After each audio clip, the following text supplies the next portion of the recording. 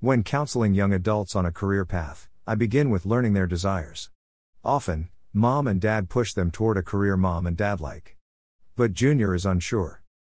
Each of us is unique. Start with your name.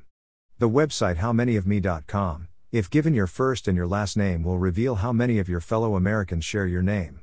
In my case, there are 13,097 people in the US named John White. At moment this is being written, there are 7,962,169,275 living people on this planet. Therefore, there are the same number of individually distinguishable sets of fingerprints that prove your uniqueness, even if you share a name with thousands of people. Even the genetic makeup of each person is unique. For each of us, there is a unique purpose to which we are called. In the years of my youth, the word for a calling was a vocation. Vocation comes from the Latin word vocatio, which means a summons. The root Latin verb is vocare, to call. I ask, who is calling you? Why did you choose the career path you are on? Let's turn to the Bible.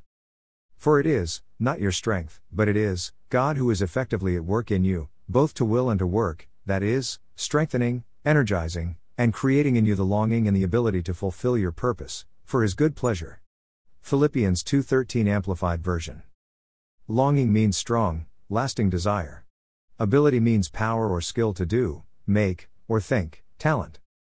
The last word to consider is grace. In the context of its use in the Bible, grace, Greek charis equals gift, means the gift of the power and the desire to do God's will.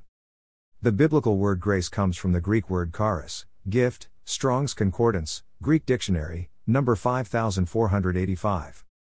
In summary, God gives each of us both the desire to do His will and the power to get it done. When we follow our calling, we are directed by the will of God and enabled by the power of God. John White. Rockwall, Texas.